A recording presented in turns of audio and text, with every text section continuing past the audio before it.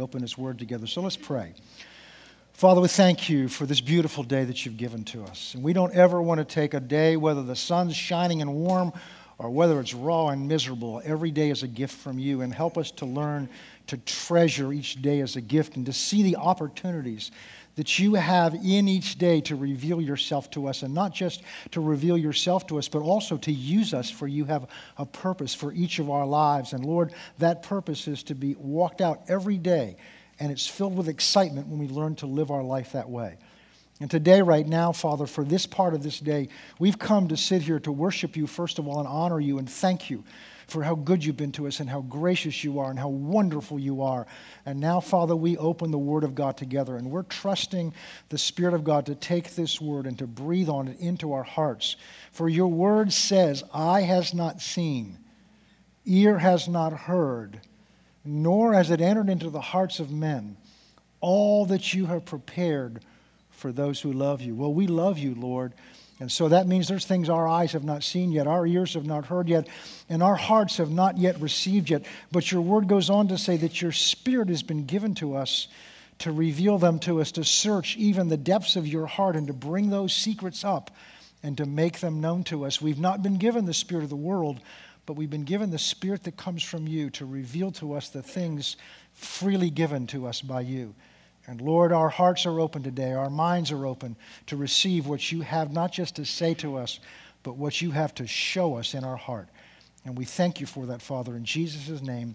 Amen. You know, it's not so much information that you see, that you hear, but it's what you see. You guys need to know that that clock's not working. There you go. It's not working right. Okay. Otherwise, I'll just go on. So you all this stake in making sure the clock works. Where was I? Okay. It's not so much what we understand, it's what we see. Seeing things is what changes us. Jesus, the pattern Jesus walked in is he would see things.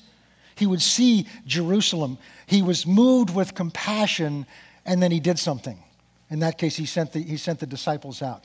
So there's things we need to see today, especially about God. As you can tell from the graphic that's up behind me, we're still in this series called First Things First. And what that's about, of course, is God is a God of order. And God, who created this universe and designed this universe, designed it in a way that it is orderly in the way it's designed, and it's orderly in the way it functions. Our bodies are orderly. That's why you can go to a doctor and they know where, the nurse knows where to stick the needle in. They know where to put the stethoscope, because where your heart is in you was in the same patient before them, and in the patients and whatever they studied in medical school, it's in the same place because it's an orderly body. In fact, there is a system which our scientists have now discovered called DNA, which is God's divine instruction for your body, where every cell, when it's created, where it's designed to go. I can't imagine how you can look at that and imagine there's not some intelligent mind. But I don't want to go there this morning, because we'll get off from where we need to go. So God is a God of order, and as God has ordained a certain order for our lives, priorities for our lives.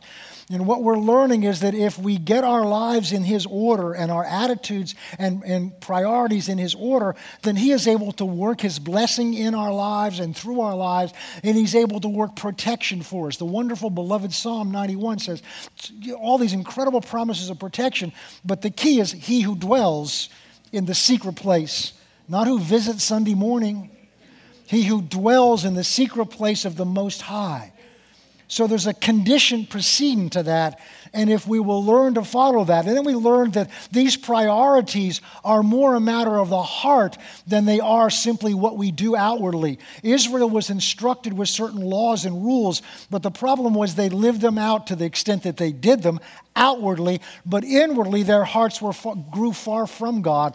And God's more concerned with our hearts, because if our hearts are right, then the actions will tend to follow our hearts. Doesn't mean we'll be perfect, but we'll follow our hearts. So we've learned that this is really all about the heart. So I don't want you listening to this and saying, well, I got to do this, I got to do that, I got to do this. But I've done all these things, Pastor, and it's not working.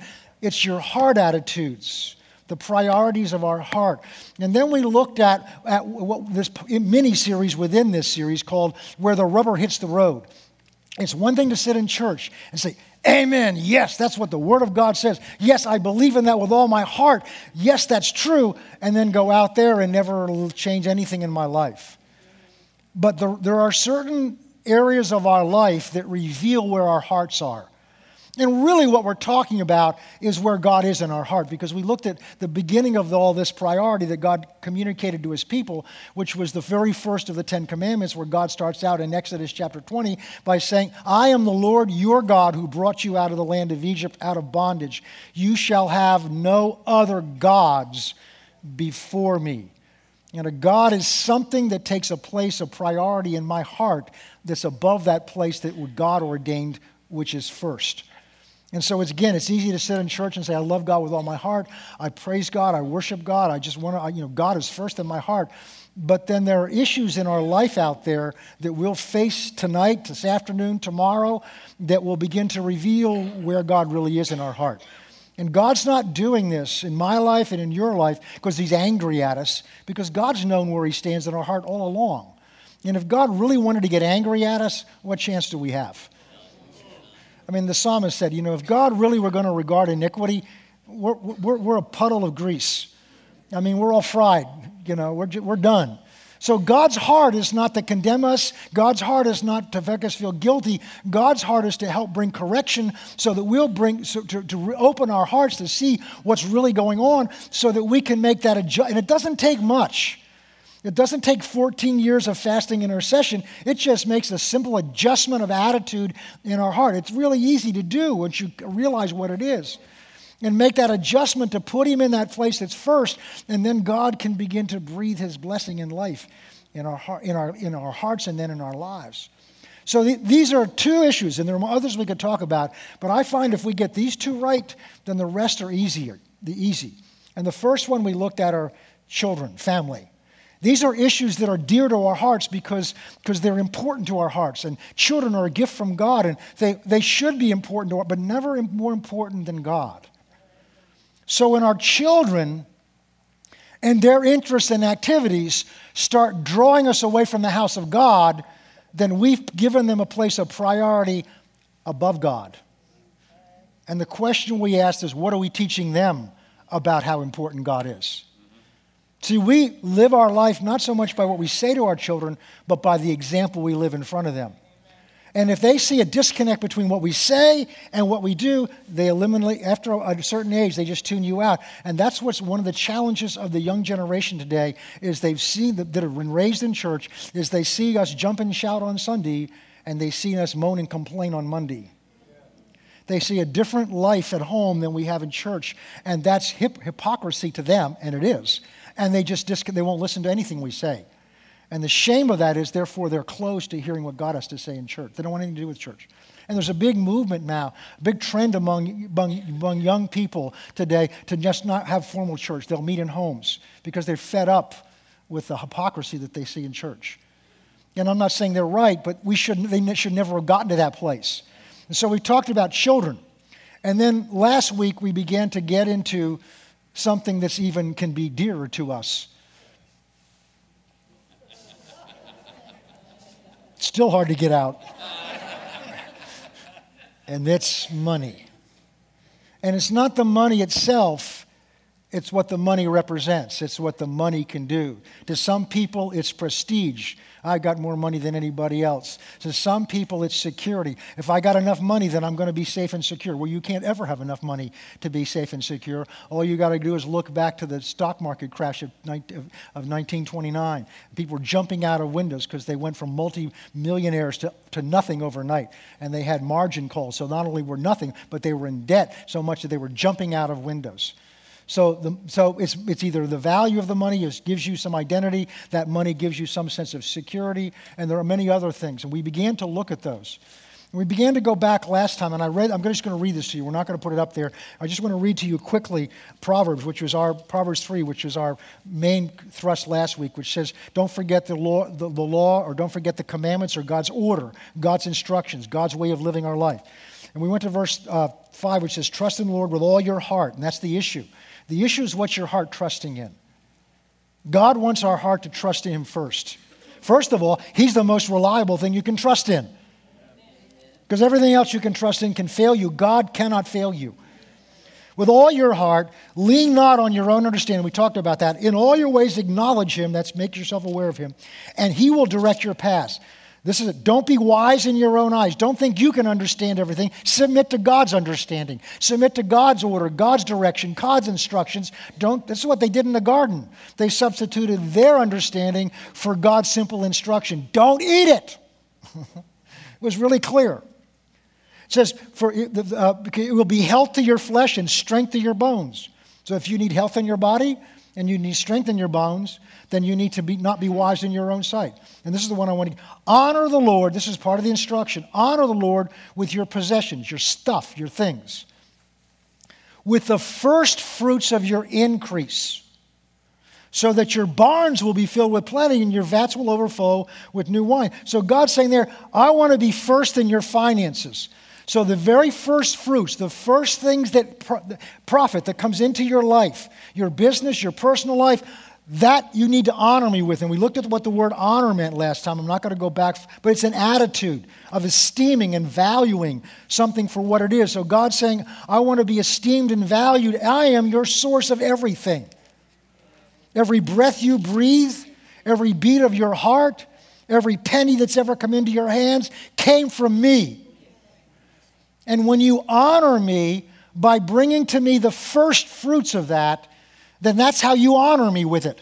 And I want you to do this because I want to bless you. I want to fill up your bank account. I want to fill up your life. I want to bless you, but get things in priority in your heart so that I can do that. Now we're going to go to Deuteronomy chapter 8. And we're just going to read down through this. And they're going to put it up there. And I'm going to make some comments to you because this reveals God's heart. This is what I want you to see. God's heart and God's attitude. Deuteronomy 8. This is a rehearsal to the second generation. The first generation didn't get in the promised land because they disobeyed God, because they trusted what they could see and they relied on what they understood and they rejected God's direction for their lives. And God was not happy. This is the next generation about to go in, and everything's going to change. God has fed them for 40 years every morning with manna, dew that kind of falls from heaven. And they would bake it into bread. And God brought water out of a rock. So God has literally every day been their daily source of food. And if they tried to hoard it up to trust in what they could gather, it rotted. Except on the sixth day, they gathered 2 days' worth, so that on the seventh day, the Sabbath, they could rest. And so now God's explaining to them what he did. Every commandment which I command you today, because he rehearsed them to them again, you must carefully observe that you may live and multiply and go in and possess the land which the Lord swore to your fathers. And you shall remember the Lord, your God, who led you all the way these 40 years in the wilderness, to humble you. Now, don't get hung up on that. You'll see in a minute. To test you. Don't get hung up on that. To know what was in your heart. This is what God's concerned with. Whether you would keep his commandments or not. So he humbled you and allowed you to go to hunger. He didn't starve them. He restricted their diet to only what he gave them. That might not hurt us to do, you know. He restricted their diet to only what he gave them. So every day for 40 years, they have to learn to trust God for their daily provision of food. Give us today our daily bread. They had to learn, and it took them 40 years of this exercise. Why does God want them to learn that?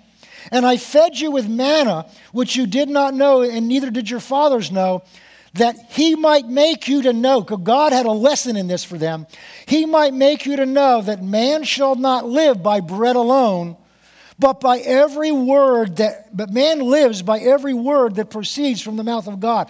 God's saying, I wanted you to learn that man should not live by trust in bread alone, what he can see. But man needs to learn to live by, to trust in, and depend upon Every word that proceeds from the mouth of God, every promise God makes, I want you to learn to trust every promise. And that's the foundation of your security. If you don't know where you're going to eat tomorrow, then you don't feel very secure. But God's saying, I was training you to see if you dummies would get this. 40 years, it's always there.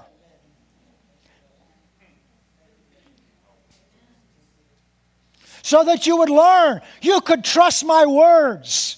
So that you could put all of your trust the Lord with all your heart. Put all of your trust in what I say, in my promises, my provision.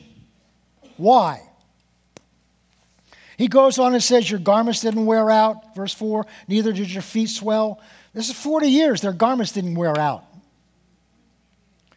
Therefore, verse 6, you shall keep the commandments of the Lord your God to walk in his ways, for the Lord your God is bringing you, this is why he's training them. He was training them because the Lord your God is bringing you into a good land, a land that flows with brooks of water. The land in Egypt didn't flow with brooks of water. The land in the wilderness didn't flow with brooks of water. And of fountains and of springs that flow out of the valleys and the hills, a land of wheat and barley and vines and fig trees and pomegranates, a land of olive oil and honey. In other words, the best food you can eat. The land which you will eat bread without scarcity, in which you will lack nothing. A land whose stones are iron. That means you can use them for tools, out of whose hills you can dig copper. This is why, verse 10, for when you have eaten and are full, then you shall bless the Lord your God for the good land which he has given you. Beware that you do not forget the Lord your God by not keeping his commandments, his judgments, his statutes. In other words, not walking in his order, which I command you today. Lest, verse 12, when you have eaten and are full and have built beautiful houses and God wanted them to have beautiful houses and dwell in them. He wanted their vats full, their barns overflowing. He wanted them to be blessed beyond recognition. In fact, God's original plan was that this nation would be so blessed because one of the reasons I believe he chose Palestine, because at that time it was a crossroads of a major trade routes from the east to the west. And China at this time, the Far East, was filled with all kinds of riches and wealth. And the traders coming back from there, thinking they had been in a prosperous land, would pass through this land and they would say, whoa, whoa, whoa, what we just came from is nothing compared to what we see here. Who is your God? Ah, glad you asked. But God's saying to them, if I don't train you to trust me and rely on my words as your provision, then when you're blessed and when you have plenty of provision and you're prosperous, you're going to take your eyes off of me as your source and begin to think this is something you did. Human nature hasn't changed. Verse 14, when your heart is lifted up and you forget the Lord your God, who brought you out of the land of Egypt, who saved you from the house of bondage, who led you through the great and terrible wilderness in which the fiery serpents and scorpions and thirsty land there was no water, and who brought water for you out of a flinty rock, who fed you in the wilderness with manna which your fathers did not know, that he might humble you, that might test you, so he could do good to you in the end. God's saying, I had to make an adjustment in you so that I could bless you, and that's what God's saying us today. Not because he's angry at us. He's a father that wants to bless us. But he doesn't want the blessing to pull us away from him, because then we're not blessed. 4 of you agreed with that. That's good.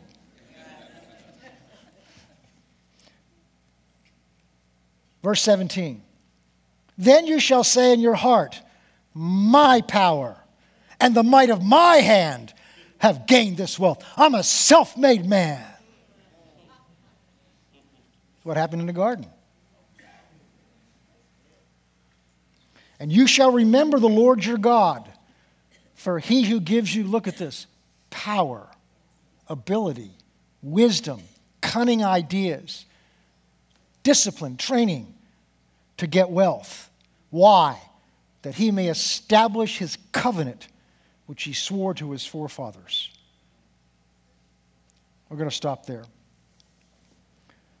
I went through all of that because I wanted you to see again God's heart So when God's telling us, this is what I require of you, it's not because he's trying to punish us. It's not because it's because he's angry at us. He knows what he wants to do for. Can we ask this question? How many of you, and be honest, you need to ask yourself this question.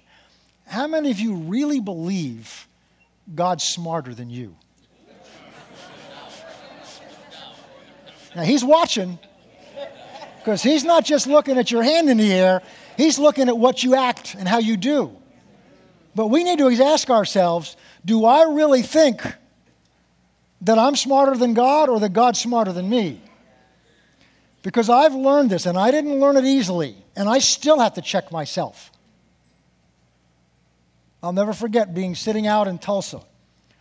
I'm sitting under a man and I'm sitting there, and I'm thinking of my doctorate degree in law. And the man I'm sitting under doesn't have a doctorate degree in anything. And I had an attitude in the beginning.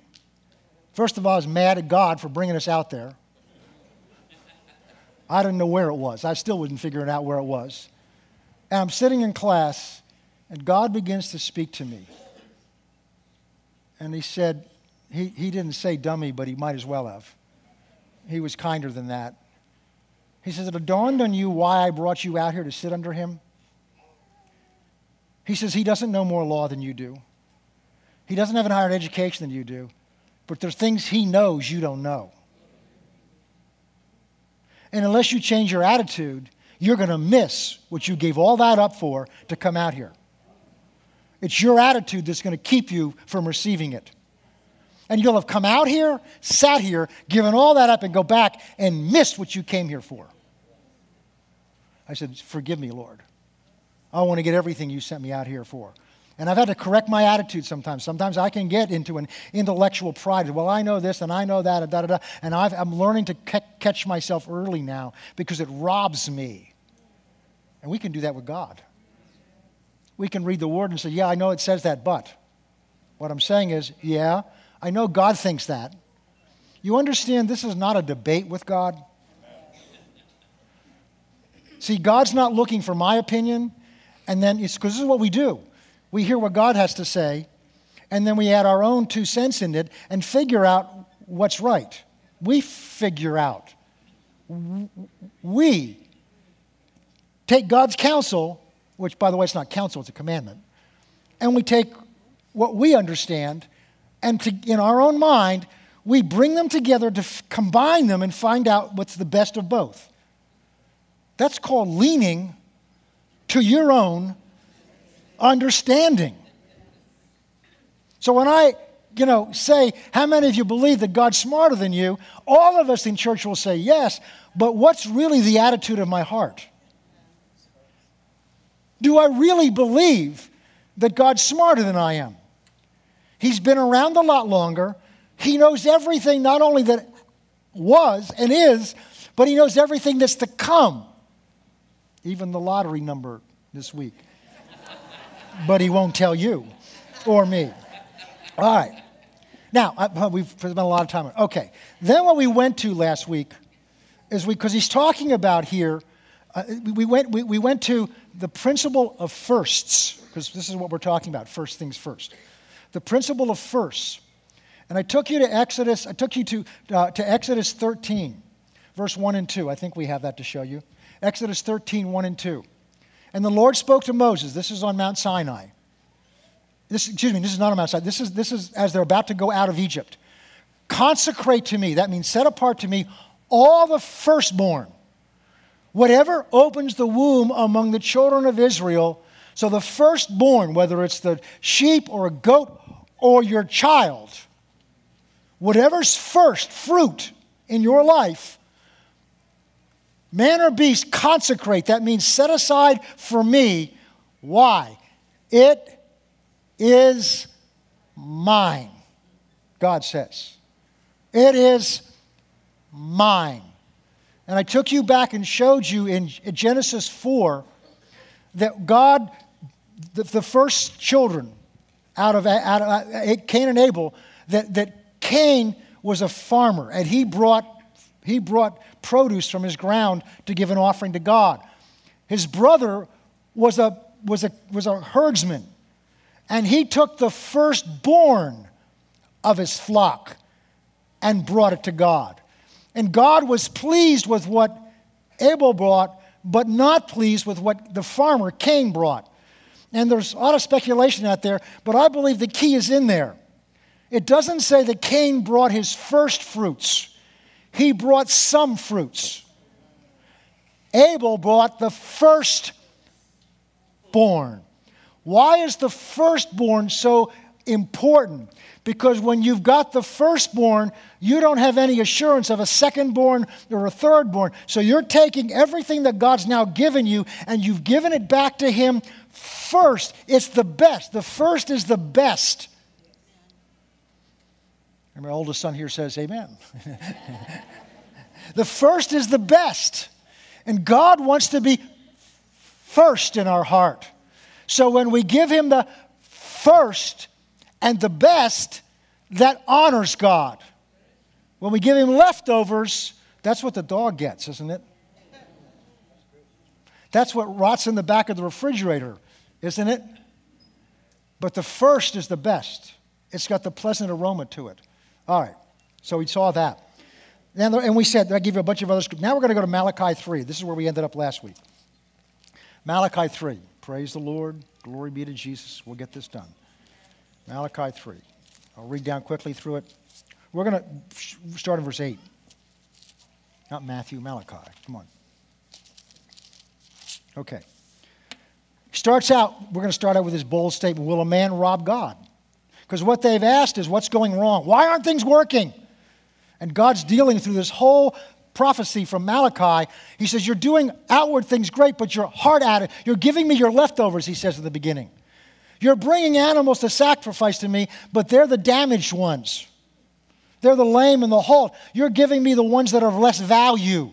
You're not giving me your greatest value. You're not giving me your utmost for my highest. You're not giving me the best you have.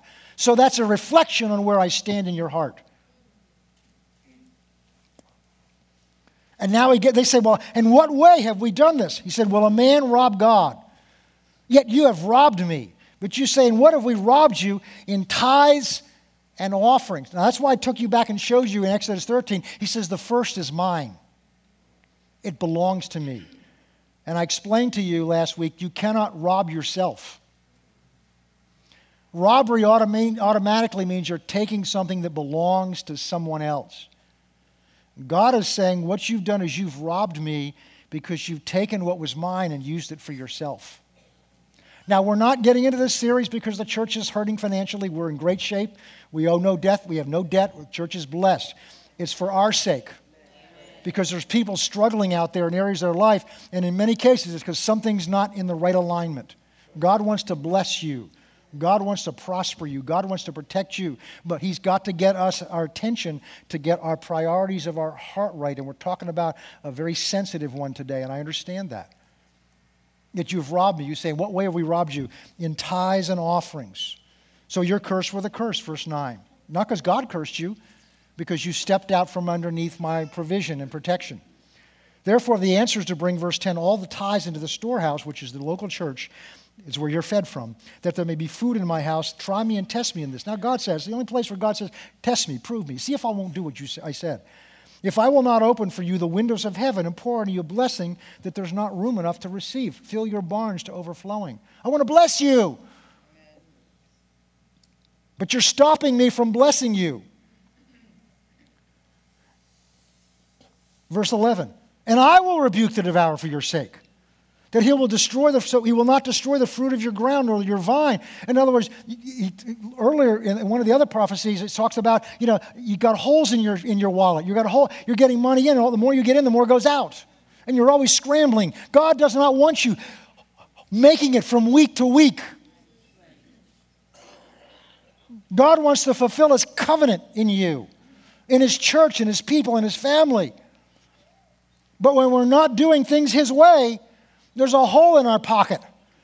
Because we've opened a door, He says you're cursed with a curse. Not because God's cursed you, because you've stepped out from underneath the umbrella. You're going to get wet if it's raining. The umbrella's there. The protection is there. The provision is there. I almost had Pastor Michael's wife Maria preach this morning because she got off on tithing Wednesday night, and she preached it. And that was wonderful because they've lived it. We live it. I'll rebuke that. You have to deal with the devil. He'll deal with the devil. Verse 12, and all the nations will cause you a delightsome land. All right. Now I want to get into this week, and we don't have much time left. I want to get, all right, but Pastor, that's the Old Testament. That's usually what people say. But Pastor, that's the Old Testament. And you're right, because Malachi is the last book in the Old Testament. But it's the Old Covenant. Well, that's not true. Let's go to Genesis 14. Genesis 14. It was there this morning. Oh, yeah, okay. Now, everybody agree Genesis is before the law? Because the law is announced in Exodus. Genesis was before Exodus. Genesis, Exodus, Leviticus. All right, you're all with me? Okay. Genesis 14. Very quick background. Abraham, God brings Abraham out of a pagan society into the land of Palestine. And he brought his nephew Lot with him, and they start prospering so much that they have to separate because their herdsmen are beginning to fight with each other, and so they separate. And Abraham, because he's a man of faith, says, "You choose where you live, and I'll live in what's left," because he knows God. He knew God was his source, and Lot chose the fertile valley, which he chose something he could see was prosperous. But what he didn't see is in the middle of this fertile valley is Sodom and Gomorrah and all kinds of rampant sin. And so he goes in there, but in the meantime, what happens is there's some armies that come in and they ravage the area and they take Lot and all his family and all his possessions and they take them out. And Abraham gets word of that, and so he goes after them and recovers them. He not only recovers them, but he recovers the other people that were down in that valley in Sodom and Gomorrah also, and he brings them back. And on his way back, he brings all the spoils of what he's just conquered. And that's what the story is here. And we're going to pick up in verse 17. Now the king of Sodom went out to meet him at the valley of Shaveh. So the king of Sodom, he's bringing back everything that was stolen from them. And the king's coming out to thank him after his return from the defeat of Chedorlaomer. And the kings were with him. Verse 18, then Melchizedek, I'll explain to you who he is in a minute, king of Salem, brought out bread and wine, and he was the priest of the Most High, and he blessed him. Melchizedek blesses Abraham and said, blessed be Abram, God hasn't changed his name yet, it's still Abram, of the God Most High, who belongs to the God Most High, who's the possessor of heaven and earth, and blessed be the God Most High, who has delivered your enemies into your hands. And the last part of that verse says, and he, Abram, gave him, Melchizedek, a tithe, a tenth of all. This is about 600 years before God gives Moses instructions for the tithing system under the law. Abram, in response to seeing Melchizedek, gives him a tenth of everything that's just come into his hands. He tithes to him. Now look why that's important. Let's go back to verse 18. Then Melchizedek, that doesn't mean much to us, but if you break his name down in the Hebrew, and we'll see that in a minute when we get into Hebrews, the first part of that name, Melchi, M-E-L-C-H-I, means king. Zedek comes from a root in Hebrew that means righteousness. Jehovah Tsidkenu is one of God's names. I am the Lord, your righteousness. So his name in Hebrew means King of Righteousness. King of Righteousness. And his title is King of Salem. That's not this city in Massachusetts. That is the English version of the Hebrew word shalom. We don't have time this morning to get into that word shalom. But that word means not just peace. It means protection, provision. It means health. It means wholeness. Whatever is not whole in you, he is the king, prince that brings wholeness to you. If you've got 3 good tires and 1 flat tire, your tires are not whole. Now, isn't that interesting? So his name is King of Righteousness, King of Peace. Isaiah 9:6, talking about the Messiah, calls him the Prince of Peace. One of God's names is Jehovah Sitkanu. It goes on to say, we're going to go over to, let's go over now to Hebrews chapter 7. Quickly. Hebrews 7. Hebrews 7. Verse 1.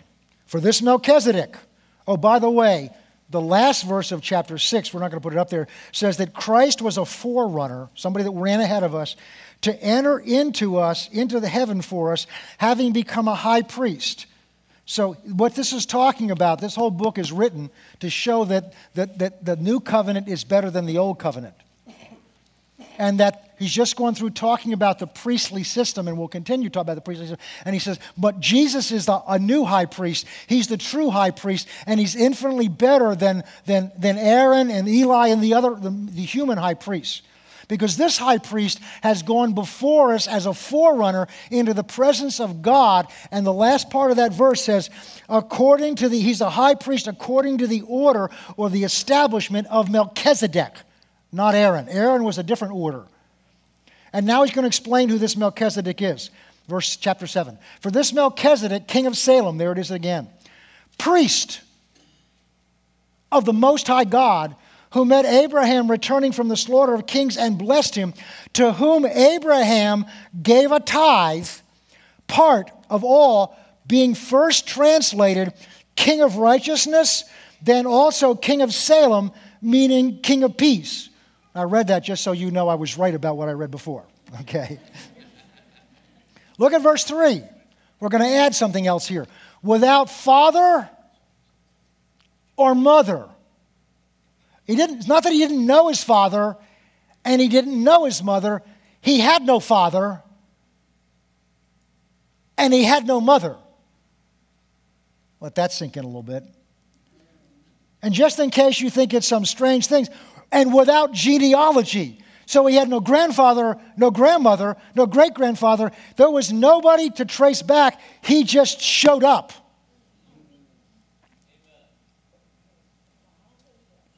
And being made like the Son of God, and I'll explain why he was like the Son of God, remains a priest continually. Now, theologians disagree on who this Melchizedek is. Some of them say that he was a type of Christ. And others, and I tend to agree with them, say that he is a pre-incarnate appearance of Christ. Pre-incarnate is just a theological term, meaning before he was born in Bethlehem. You understand the Christ part of him, that's not his last name. The position always existed. He didn't come into existence in Mary's womb. The Word took flesh and began to dwell among us in Mary's womb, but he always existed. In the beginning was the Word. In the beginning was the Word, and the Word was with God, and the Word was God. He was in the beginning with God. All things were created by him and through him. But there are several places in the Old Testament where he appears. When the 3 Hebrew children are in the fiery furnace because they refused to bow, instead they'll burn instead of bowing, a 4th man showed up. Oh, that's a good sermon. We don't have time to do that this morning. A 4th man showed up. And Nebuchadnezzar, ungodly Nebuchadnezzar, not with the Spirit of God in him, was smart enough when he looked in there and said, whoa, that 4th one looks like he's the Son of God. Why? Who else is going to be able to show up in a fiery furnace and not be burned and keep them from not being burned? So my personal belief is that this is literally Christ appeared to Abram when he's coming back. So what that means, and we're not going to go on and read it, because the writer of Hebrews goes on to say, and what that means is Abram paid tithes to Christ.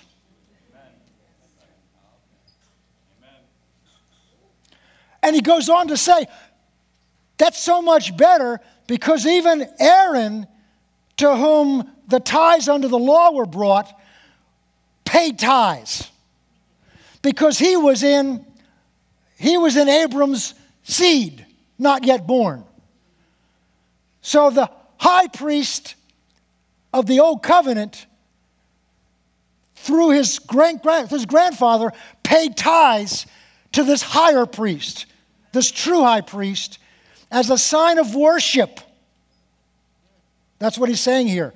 He acknowledged that he was the high priest because he worshiped him with the first fruits of what God had brought to him.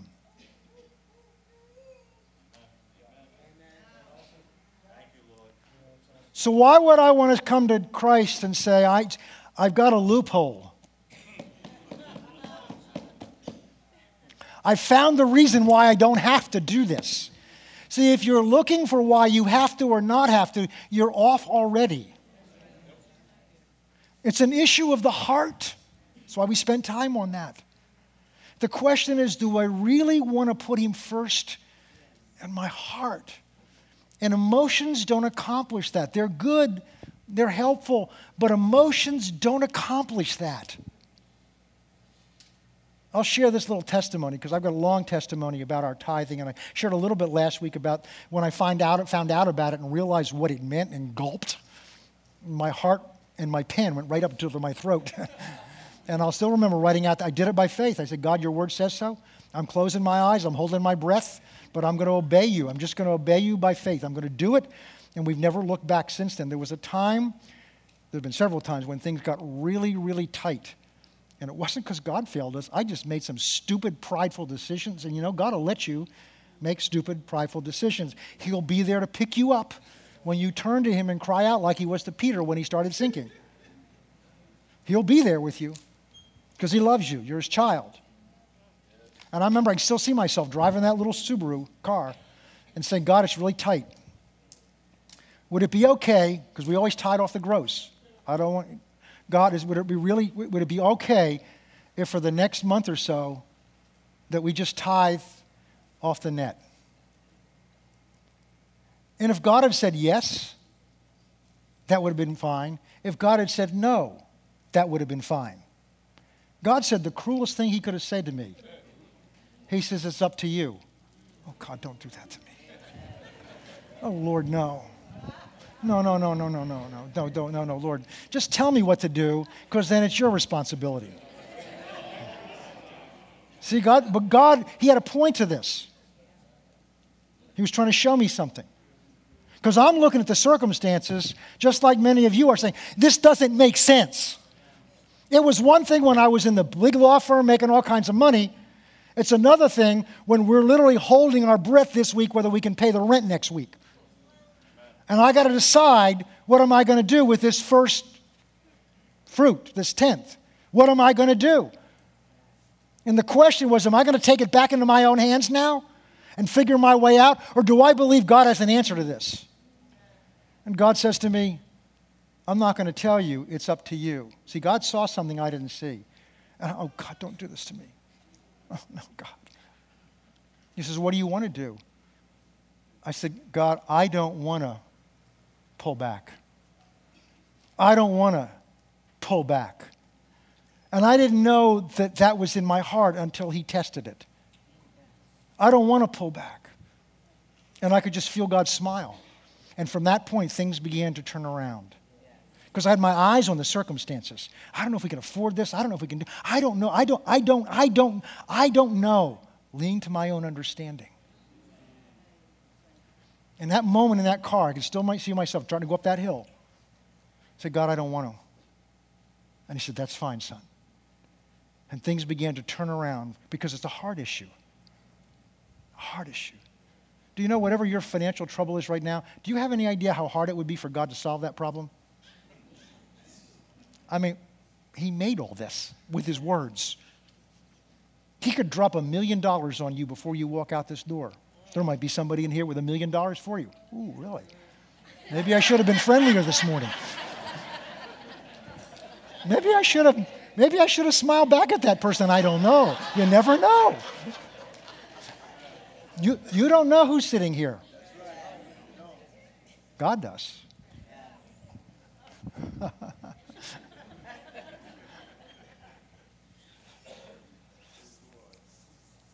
But that's trusting him. I don't know where it's going to come from. I don't know how you're going to do it. But he did it. I can't go to that story. I'll tell you another time. Okay, praise God. Genesis 28, don't turn there. They can put it quickly up on the board. Jacob, Abram's grandson, on his way running away from trouble back home that he created. You don't need to turn there. He has an experience with God. God reveals himself and said, you've been trying to control your life and manipulate people so that you could be taken care of. And he said, I made a covenant with you through your grandfather that I would take care of you. And he appears to him in a dream, and when Jacob comes out of this dream, he consecrates this place. It used to be the name of Luz. He turns it into the name of Bethel, which is the house of God. Puts a stone there that he slept on, and he said, God, if you will be God to me, this is his great statement, if you will be God to me, and you will get me there back and get me back safely, then I'll let you be my God. I'm sure God was really blessed with that. But he'll meet you where you are. He'll meet you where you are. And he said, and I will for the rest of my life give you a tithe of everything I get. Abraham tithe to Jesus. His grandson tithe. Let's go now over to Matthew 23, and we have very little time left. Matthew 6, excuse me. I'll refer to, while you go to Matthew 6, I'll tell you what Matthew 23 says. We've talked about this when Lafayette was here last year. Matthew 23, Jesus is talking to the Pharisees, and they were so proud because they tithed on the herbs that they got. They tithed on the salt, they tithed on the pepper, they tithed on the cinnamon. I mean, that was cumin and other things, but to us, that's what it would be. So they got a new, you think of salt, they took a tenth of it, and they gave it to the Lord. By the way, don't do that, please. We don't need your salt and your pepper. And Jesus said, you tithe all these things, and you think you're so good, but you neglect the weightier matters of the law, of justice and of mercy. And he said, those are the things that you need to do, and not forget the other things. So Jesus endorses the tithe. He just says, because you're doing this as a religious thing, it hasn't touched your heart because it's not affecting how you see people and relate to people. So God's not first in your heart. Okay, now we're going to get down to this. Matthew chapter 6, verse 7. Very important.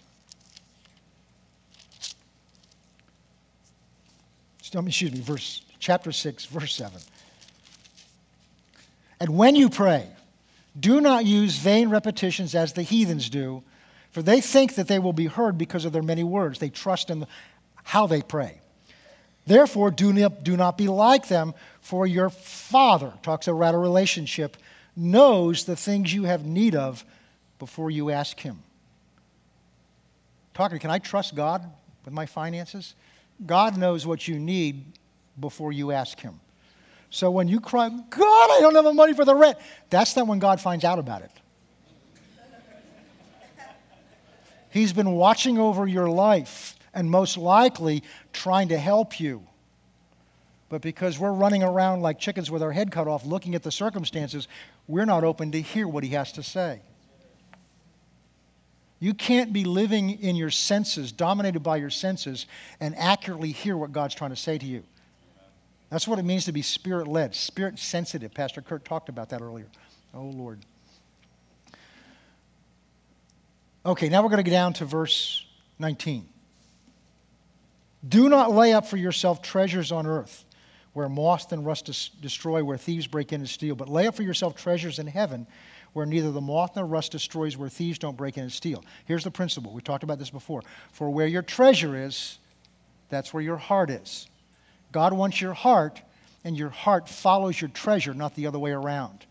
Your treasure doesn't follow your heart follows your treasure, which means you can choose, and you have chosen, where your heart is. Where you put your treasure, your heart will follow it. Then verses 22 and 23, he talks about the purpose that your heart is the part you seek God with. And he draws the comparison with your natural eyes.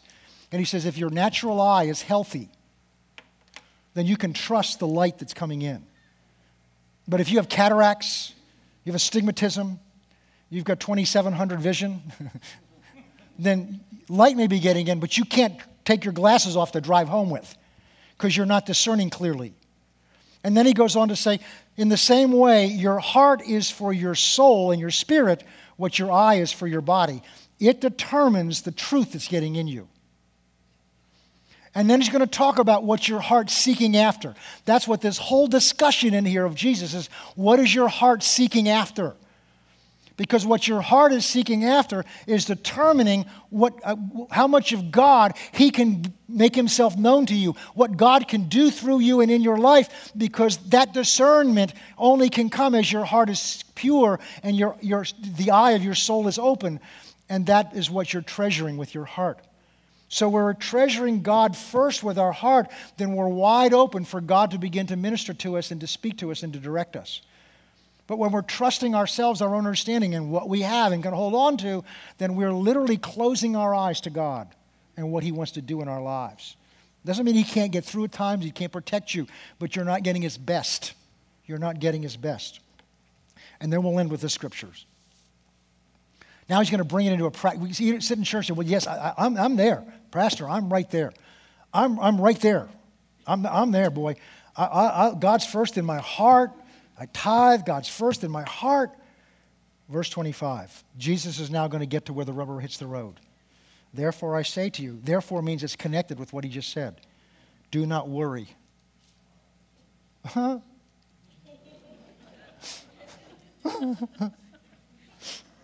Let's just end here. We all go home happy. Do not worry. Do not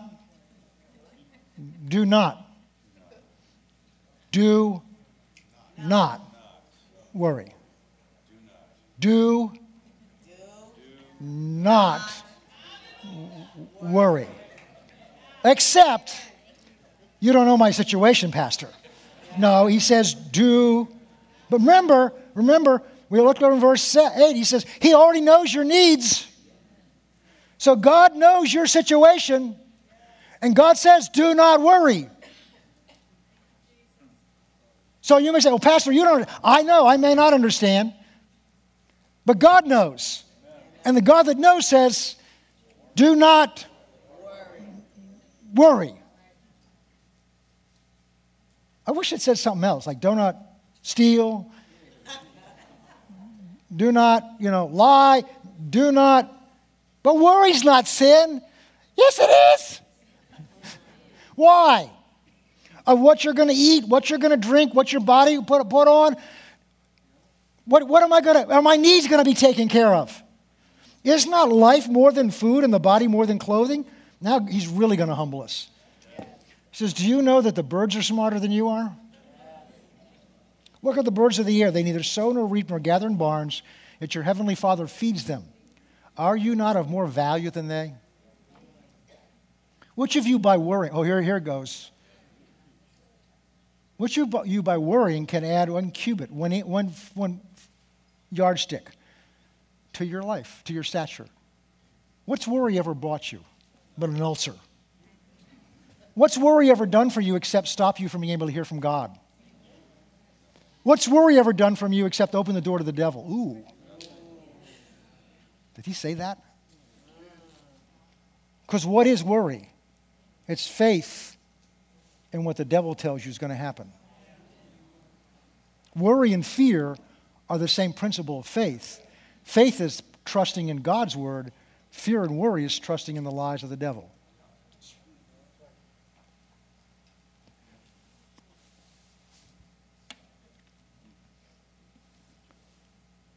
Verse 28, so why are you worrying about clothing?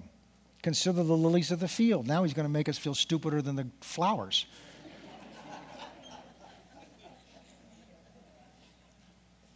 How they grow. They don't toil or they spin. Yet I say to you that even Solomon in all his glory was not arrayed like one of these. Well, we're waiting to see this array yet this season, but it's coming. Now look at this. This is now he's going to nail it down. Now if God so clothes the grass of the field, which today is and tomorrow is thrown in the oven, will he not much more clothe you, his children? O you of little faith. O you who are not really trusting in the Lord with all your heart. O you who are trusting more in what things look like and your own ability to get yourself out of it. O you of little faith. And it all comes down to this principle that we're about to see. Therefore, verse 31, do not worry, saying. You notice when we're worrying, we speak, which is the worst thing you can do, because now you're calling it into existence, what you're worrying about. Do not worry, saying, what shall we eat, or what shall we drink, or what shall we wear? Verse 32, look at this. For after all these things, the Gentiles, look at that, seek. Remember I told you that the eye that Jesus talked about back in verse 20 and 21, 22, the eye is to the body what your heart is to your spirit and your soul. And when your eye is looking at something, it's seeking it. It's determining it. It's setting its focus on something. And if your eye is diseased, then it can't see clearly what to focus on. The point here is in the same way, your heart has a focus. Your heart has a direction and a focus to it, and the word for that that's used is seeking. What is your heart seeking after? Seeking means longing for, trusting in, going after. What your heart is invested in. For where your treasure is, that's where your heart is. After all these things, the Gentiles seek. Does that mean it's wrong to buy new clothes? That's not what he said. Does that mean it's wrong to not dress nice and dress up? No, that's not. It's what your heart's seeking after. It's what your trust is in. Because when he says, after all these things, the Gentiles seek. You got to understand what that means. That's referring to people that have no covenant relationship with God. He talked about them earlier. He says, don't you understand? The Gentiles have to trust in how they pray. Why? Because they have no relationship with God. So they got to trust in what they do. But you're not like them. You do have a covenant with God. God is your Father. Because the next thing you're going to say, pray this way. Our Father. What does a father do? A father takes care of his children, provides for his children. Why? Because he loves them. He wants to see them do well. He wants to see them prosper, taken care of, and protected. And he goes to all kinds of examples that if we, being evil, know how to do that for our children, how much more does he want to do better for us? Amen. But the Gentiles don't have that privilege. They have no relationship with God as Father. He's their creator, but he's not a relationship with them as a father. So he's saying to the children, don't be like those people that don't have a father. Don't act like the orphans in the world. You have a Father who loves you, who wants to provide for you beyond anything you can dream. But here's the key. Your Heavenly Father knows that you need all these things. What do we think He's like as a father? There was a book written a number of years ago called Absent Fathers. Fathers Missing. Do we think he's a missing father? No. Do we think he just sits up there and watches you struggle and says, no. Boy, I really feel for them. My goodness, you see what they're going through? Jesus, my goodness. Wow. Hope they make it. We'll be here waiting for them. Oh, we got streets of gold and we got all kinds of beautiful things. Boy, in the sweet by and by, when they get here, they're going to be so glad they went through those tough times because they'll go, we got waiting for them. What kind of father's that? Your Heavenly Father knows you need all these things, but here it is, verse 33. Everything comes down to this. But seek. Seek. Seek with your heart. This is what it's all about. Seek. F-I-R-S-T. Seek first. You can seek after other things, but make sure you're seeking first the kingdom of God and His righteousness. Make sure He is first in your heart. And all these things shall be added unto you. So not only do you get the things, you get God with it. God wants to bless you. That's why we went all through Deuteronomy chapter 8. God wants to bless you, but he doesn't want that bless. Here's a good example. If you're struggling in your finances right now, and you're tempted, as we all are when we go through tight times, to hold on tight. If you're tempted to do that, you're worrying. And if you're worrying, then that issue, those things will take a place in your heart above God, pull you away from him. And there's some people that does it. They say, well, in order to get by, I got to work 3 jobs, so I can't come to church on Sunday. There may be times that has to happen for seasons, but that's never God's will. When he tells us to forsake not the assembling together, why would God provide something for you and your only way to make it is to forsake the assembling? Why would God bring blessings into your life? There are people, I was talking to somebody a few weeks ago, and God gave them a child when they couldn't have a child. And this is happened over and over again. Always faithful in church. But the child begins to grow up, and first of all, they don't dare bring the child in here because they might get something here, so they stay home with the precious little child. And the next thing you know, they start missing, and the child starts growing up, and they got activities that the child needs to go to. So they put the child above God, above assembling together, and now the very thing that God gave them now becomes first in their life, above God. And God's not angry, but what they're doing is getting things out of order. God brings blessings. So if you're worrying to the point that you're not willing to tithe, if you're worrying to the point where you're not willing to put God first, you're already in trouble because God's not first. Remember, there's no condemnation to this. All we got to do is make an adjustment. Make an adjustment by faith. Seek ye first the kingdom of God and his righteousness, and all these things, everything you need in abundance, will be added unto you. When we made that decision 36, 37 years ago, as I said, I was making more money than we spent, by far. But we went from that circumstances to no job for a year and a half. Nothing. Not only had no job, we left for Oklahoma with 2 kids and got out there, and not too long after that, we had 4. 2 at once. No job, no health insurance, nothing.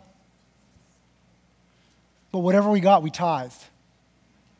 And God brought us around. It's a long story. We continue to tithe. Because by tithing, it was not an issue of the money. It was, God, I'm trusting you. In fact, I learned that when things are tight, I need to trust you more when things are tight. I need to trust you because I can't get myself out of this. And I could tell you story after story of how God blessed us and prospered us. Maria was telling stories about how God's blessed them and prospered. And there are many people here that could give testimonies on that. We're going to end here because it's time to end this part of it because there's some things we need to go on to. First things first. God first in every area of my life, especially areas where my heart's involved. Family, time. There are other things we could have gone into. Time. What do you spend your time in? What's the most valuable thing in your life? It's where you spend your money. It's where you spend your time. The things that you have limited resources to. God wants to be first so that he can bless you. He could bless you now. But if he blessed you now, that blessing might pull you away from him. And the greatest blessing is him. Let's close our eyes for a moment. I just want this to take a moment for us to just quietly, in our own heart, just begin to examine what we've heard today and what the Spirit of God may be saying to us. And while they're doing it, Father, I just pray that you would strengthen our hearts, not just to hear what we've heard, but to leave here today with a decision we've made.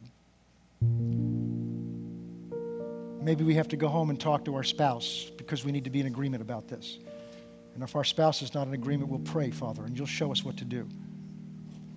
But Lord, this is not about money. This is about you in our lives, giving you a place in our lives that, first of all, belongs to you, but that you want so that you can do all the wonderful things in our life that you want to do. Father, take us by the hand now. You meet us right where we are. You'll do that. And you'll take us by the hand to bring us to that place that you know is that place of blessing. And we thank you for it. In Jesus' name.